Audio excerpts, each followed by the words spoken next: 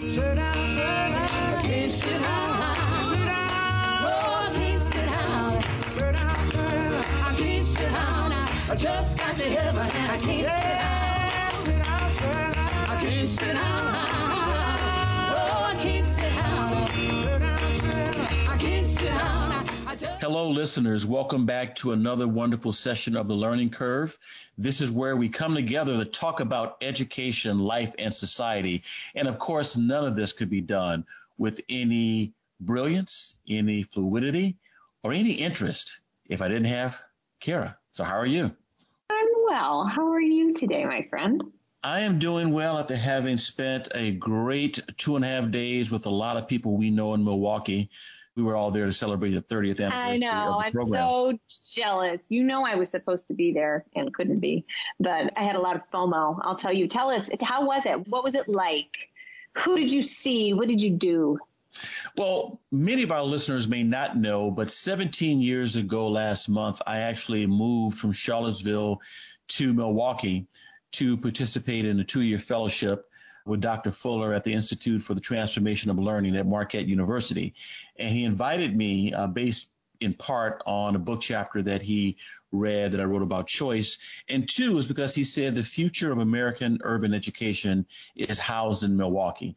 And he said, if you want to know what the next 50 years are going to look like, come and spend 2 years with us. So I did, and happened to be there when Milwaukee had reached its cap in terms of 15,000 students being in the Milwaukee Parental Choice Program, also known as the voucher program, and played a role in helping push the Lift the Cap campaign, which opened the doors to more students and families in schools. So we were there, had a chance to see him. In fact, they had a birthday cake to celebrate his 80th birthday. Wow. So we were glad to be there. You wouldn't know it. You wouldn't know he was 80. I want to look that good when I'm 60, let alone 80, and I've got another 30 years to go for that. But it was good to see him and Tommy Thompson, the governor at the time in Wisconsin, later Secretary of Health and Human Services, Susan Mitchell, who was the leader of School Choice Wisconsin.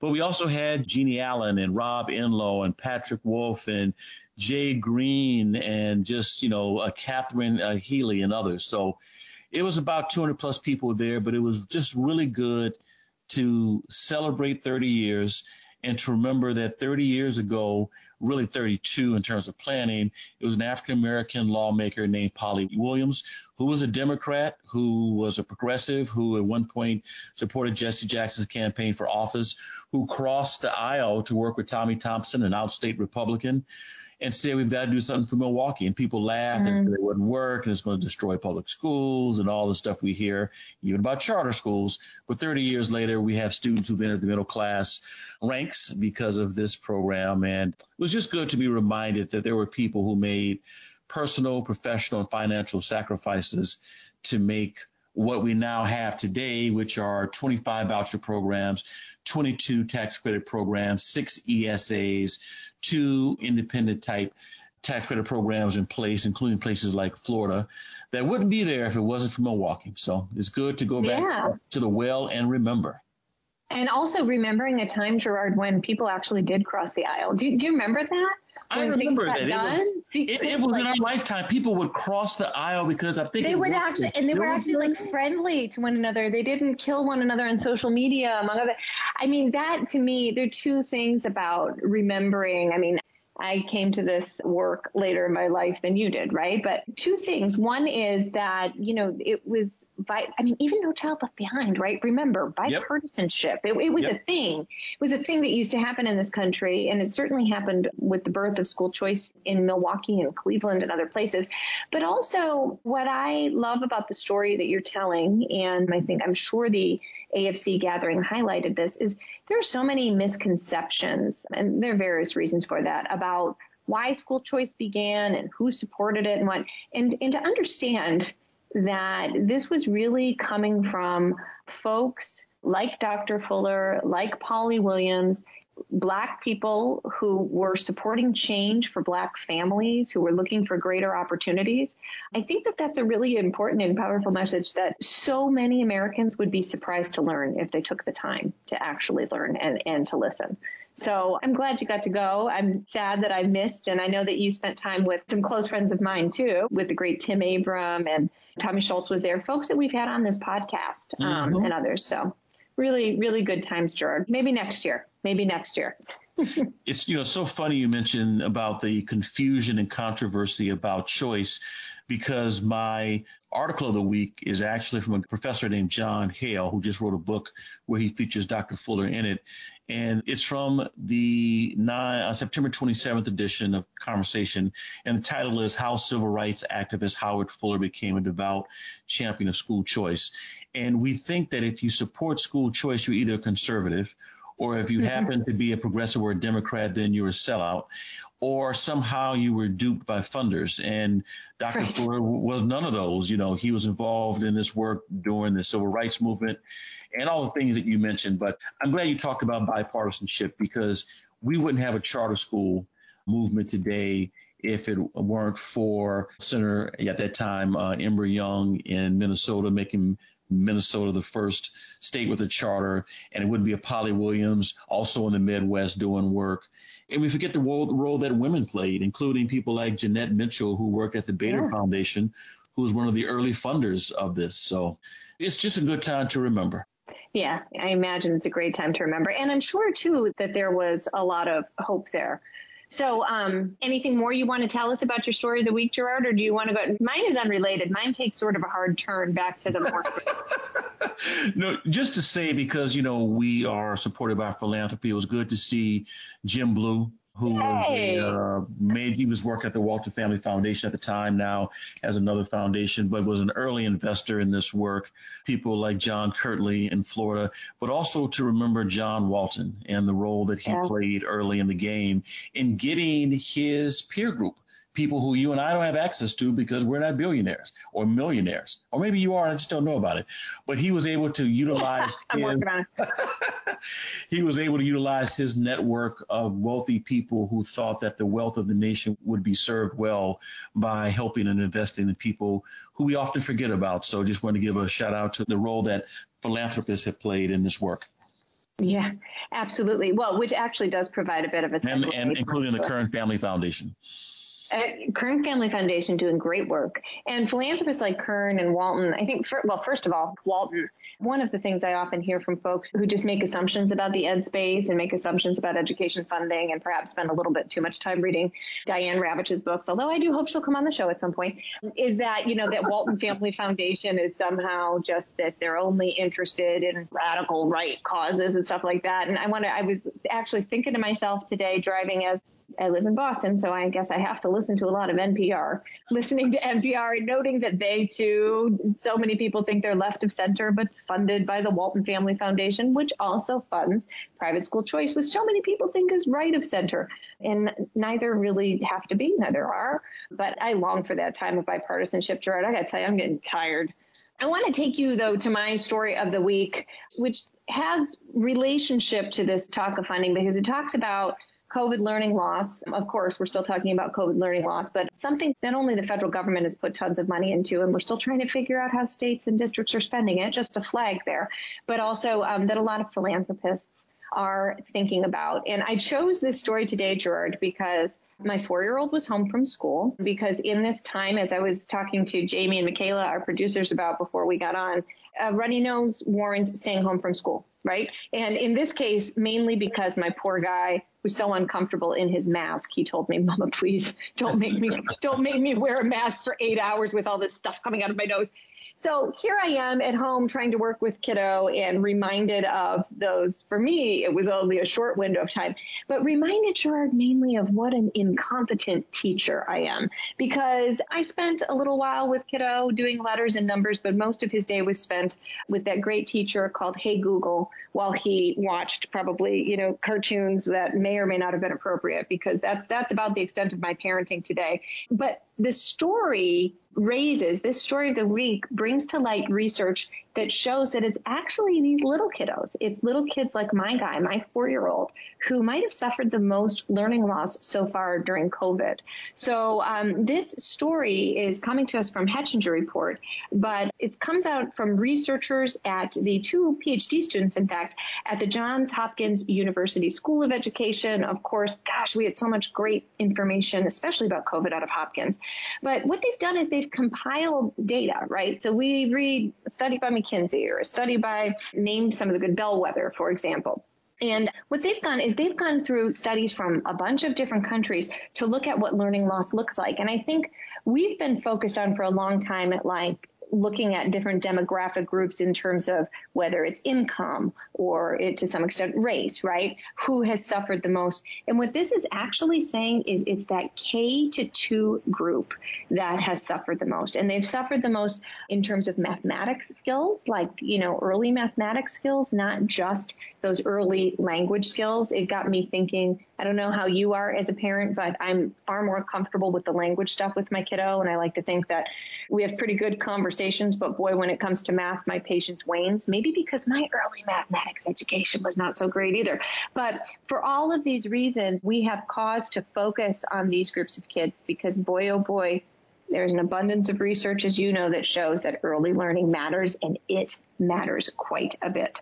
So this is a really interesting study. I'll point our listeners to Hetchinger report, and the title of this article is, it's an opinion piece, but based in research, younger students were among those most hurt during the pandemic. The one last thing I'll point out, Gerard, is that these researchers still point to tutoring as the best intervention. We had a great conversation last week with Mike Goldstein, who has thought a lot about tutoring, who founded the Match Tutor Corps, among other things. And we raised the alarm with him saying that, there's a difference between high quality tutoring and tutoring for the sake of tutoring. So I'm hoping that as states and districts continue to think about how they're going to deploy federal funds, and as parents think about what they should be advocating for, we keep in mind these little ones, we keep in mind pre-literacy and early mathematics skills, and think about what are the high quality ways in which we can help kids get up to speed and, in fact, get ahead. All right, Gerard. Well, after that great reminiscence and story of the week, we are looking forward to having with us. We've got another great professor and historian with us, Raymond Arsenault, the University of South Florida. And he's going to talk to us about any number of things, shed some light on topics that we talk about often on the learning curve, because he's written several prize-winning books on the civil rights movement, including one about freedom riders. So we will be talking with him right after this musical interlude. So you can watch the sun, see how steady she runs. Don't let it catch you with your work undone. Joshua, the son of the nun. Welcome back, listeners. And we are with Raymond Arsenault. He is the John Hope Franklin Professor of Southern History at the University of South Florida, St. Petersburg. He's one of the nation's leading civil rights historians and the author of several acclaimed and prize-winning books, including Freedom Riders, 1961, and The Struggle for Racial Justice from Oxford University Press, which served as the basis for the PBS American Experience documentary called Freedom Riders. In 2011, he appeared on the Oprah Winfrey Show in an episode dedicated to the Freedom Riders. Professor Arsenault also authored The Sound of Freedom, Marian Anderson, The Lincoln Memorial, and The Concert That Awakened America, and the New York Times notable book, Arthur Ashe, A Life. Professor Arsenault, welcome to the Learning Curve. Thank you. Glad to be here. Well, we were just talking about the fact that you were on Oprah, which is really cool and hard to imagine that you were on one of her last shows over 10 years ago. It makes me feel a little old. Seems like yesterday. But of course, we're here to talk about the work that brought you to that show. So it's really opportune that you're on with us now, because this year is actually the 60th anniversary of the 1961 Freedom Rides, and you are really the authority on this subject. Can you tell us a little bit about how you came to be an authority on the subject, what led you to study the civil rights movement, and particularly this aspect of it? And also, because I don't know, I, for one, am always keen to learn more about women who were really leaders in the civil rights movement. Could you tell us a little bit more about Irene Morgan and what she did in 1944? Well, I think I got into the subject a bit indirectly. I actually was working on another book on the Montgomery bus boycott, Rosa Parks and Dr. King and all of that, and with a co-author. And we worked on it for a long time, and his name was Mills Thornton. He taught at the University of Michigan. But I think we discovered that when you're writing about something as important as civil rights, often co-authoring doesn't work very well. You want to speak with your own voice. and we had sort of different interests, not really disagreements, but in any event, we both went our separate ways and actually wrote two different books than the one we were going to write. And in researching and writing about the Montgomery bus boycott of 1955, 1956, I started dealing with the sort of the epilogue, which is the Freedom Rides of 1961. And I realized that no one had ever written a book about it, and that it was absolutely fascinating, actually more fascinating to me than the bus boycott. About that time, one of my mentors from graduate school and from undergraduate, actually, David Hackett Fisher at Brandeis and James McPherson at Princeton, both Pulitzer Prize winners, they were editing a book series together for Oxford University Press called Pivotal Moments in American History. And what they really were looking for were books that could sort of see the return of the narrative with a vengeance, kind of storytelling, recovering that art, kind of get back the audience from the journalists after so many years trying to write sophisticated social science history. And so David Fisher came to me and said, I want you to be one of the first authors. We want people who are good historians, but also who can write. And so I was flattered, and he asked me, and he said, have you got a pivotal moment for me? Because the series was Pivotal Moments in American History. I wasn't sure that I did actually at that moment, but I said, I'd like to do a book on the Freedom Rides. And he said, well, great. And once I got into it, there was no doubt that the Freedom Rides was a pivotal moment in American history, not only in the Civil Rights Movement, but in 20th century America.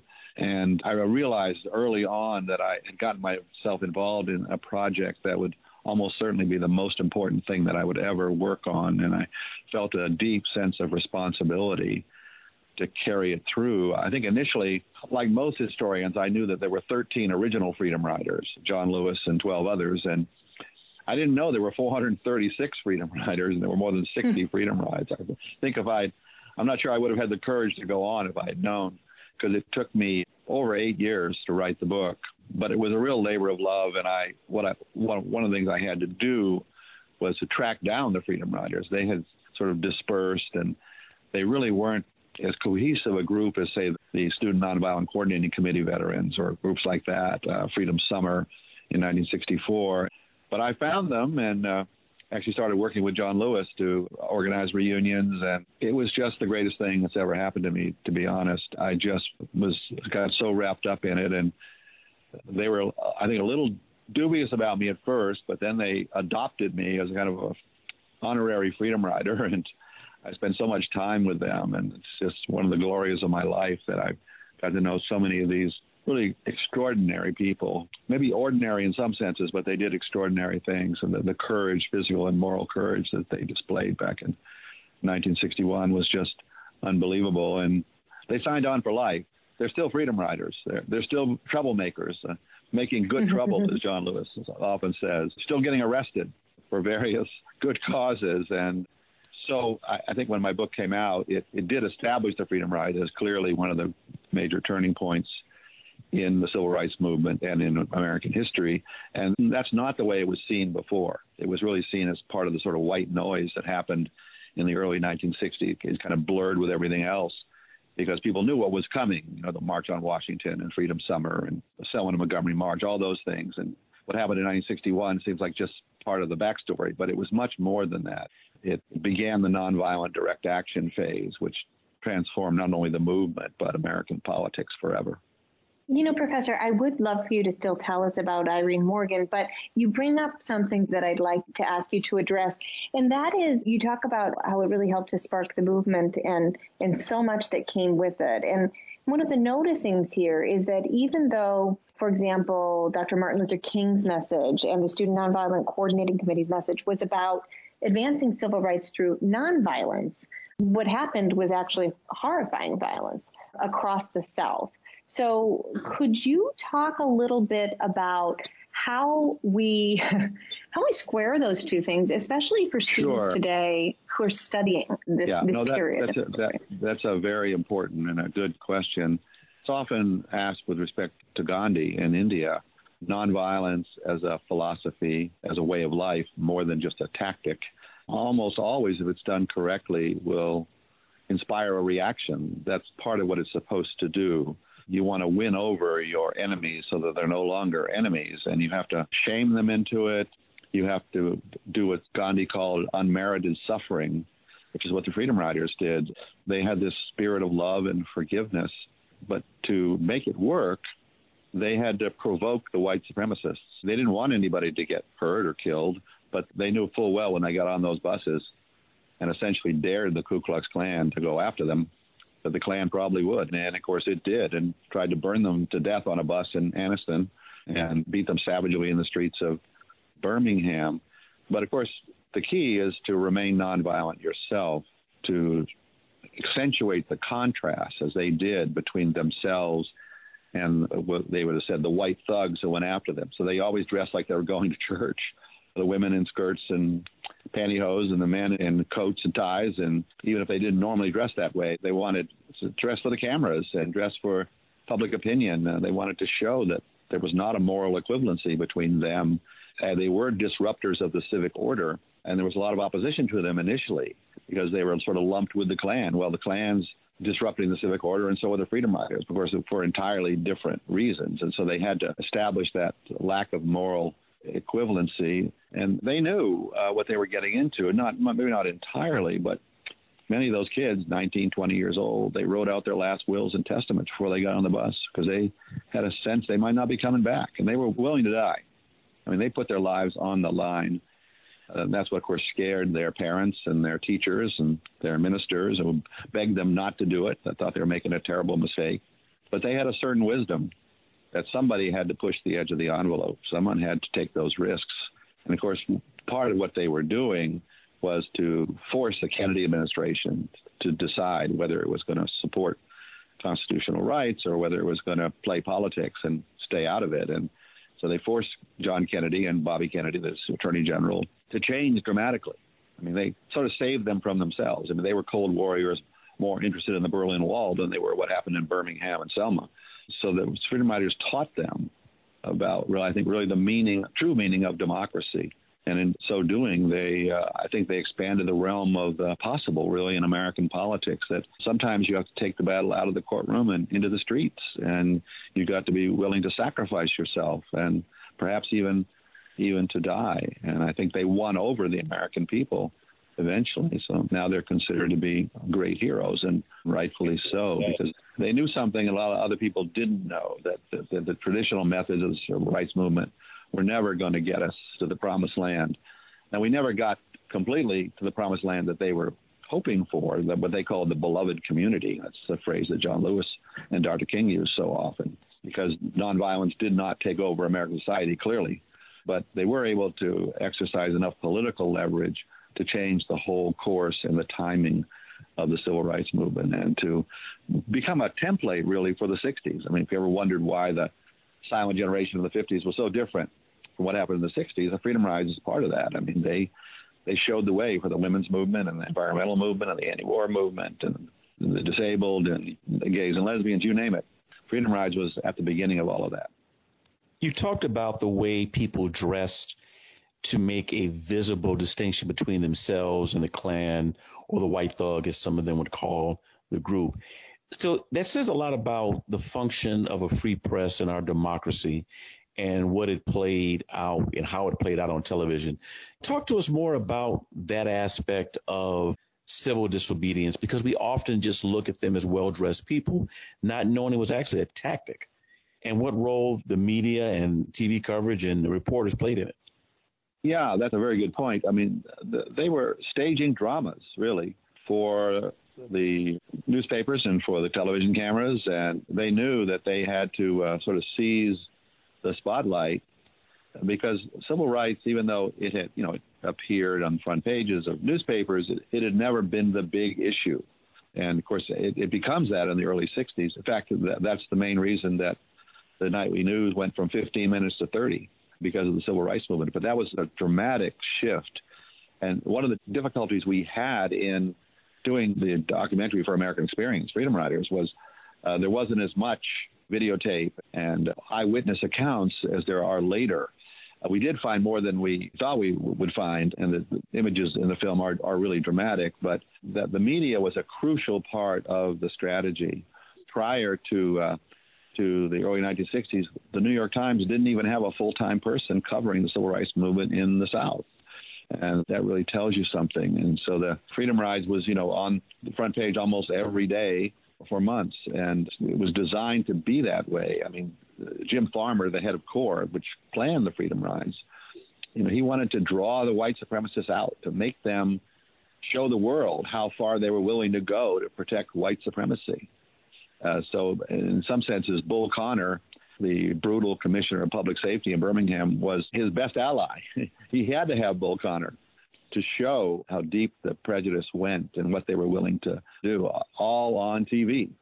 And those incredible images that were in newspapers across the world that just shocked people about the burning bus in Anniston, and John Lewis and Jim Peck nearly beaten to death in the streets of Birmingham. It's one of the things that changed America forever. Earlier, you talked about Dr. King, and you mentioned Kennedy, whether it's the president or the attorney general. And they were, of course, they were assassinated as well, and their lives helped to shape what we call the civil rights movement. Even still, historians often consider the Kennedy administration's, civil rights record overrated. And some of the students who were driving leaders behind CORE or SNCC, and many who joined the Freedom Ride themselves, they were deeply disappointed that Dr. King didn't join them on the bus. So how should teachers and students alike think about the tensions between the Kennedy administration, Dr. King, SNCC, and a younger generation of student leaders in SNCC and CORE? Well, the devil is in the details, I think. The organizations were pushing up against each other, and part of Jim Farmer's motivation to plan the Freedom Rides was that he wanted to become one of the major leaders. He wanted to sort of push into the top echelon. And so there were egos involved, there were organizations involved. But when you deal with students, I think you have to be truth-telling about it. You don't want to give a completely celebratory version of the civil rights movement. You don't want to turn these people into, stick figures, cartoon characters, that they're flesh and blood human beings. Although I must say I'm 3/4 of the way through writing a biography of John Lewis right now, and it's hard to find a flaw. He's almost too good to be true as a human being. And so as a historian, it's not easy to keep any form of detachment. In fact, I think most people who write about this consider themselves to be part of the civil rights movement. I mean, I certainly do. I consider my work to be an extension of the Freedom Rides, that they were trying to educate America, and that's what I was trying to do by recovering the Freedom Riders who were lost in history. The Kennedys, it's a mixed bag. I mean, there's one book about Kennedy and civil rights called The Bystander.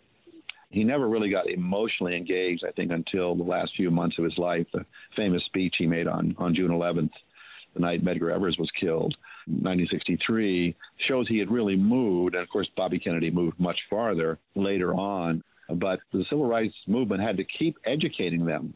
The Freedom Rides wasn't enough. I mean, the next year in Albany, Georgia, the Kennedys were backsliding again, and they had to do it all over again. And they had to do it in Birmingham in 63 and Selma in 64 with even Lyndon Johnson, who was such a big supporter of the Civil Rights Bill, certainly had his limits. And the movement people had to keep the pressure on. The administrations kept telling them, we need a cooling off period. And Jim Farmer once said, we've been cooling off for 300 years. We're not cooling off. We don't want freedom later. We want freedom now. And that's what the essence of the Freedom Rides was all about. Great. Irene Morgan, she's someone who you know a great deal about. Would you like to share a passage from your work about her? Sure. I didn't know how I would end this book. I mean, it's 526 pages of text, maybe longer than it needed to be, but I wanted to tell the whole story. And I begin with Irene Morgan, and then I come back to her at the very end.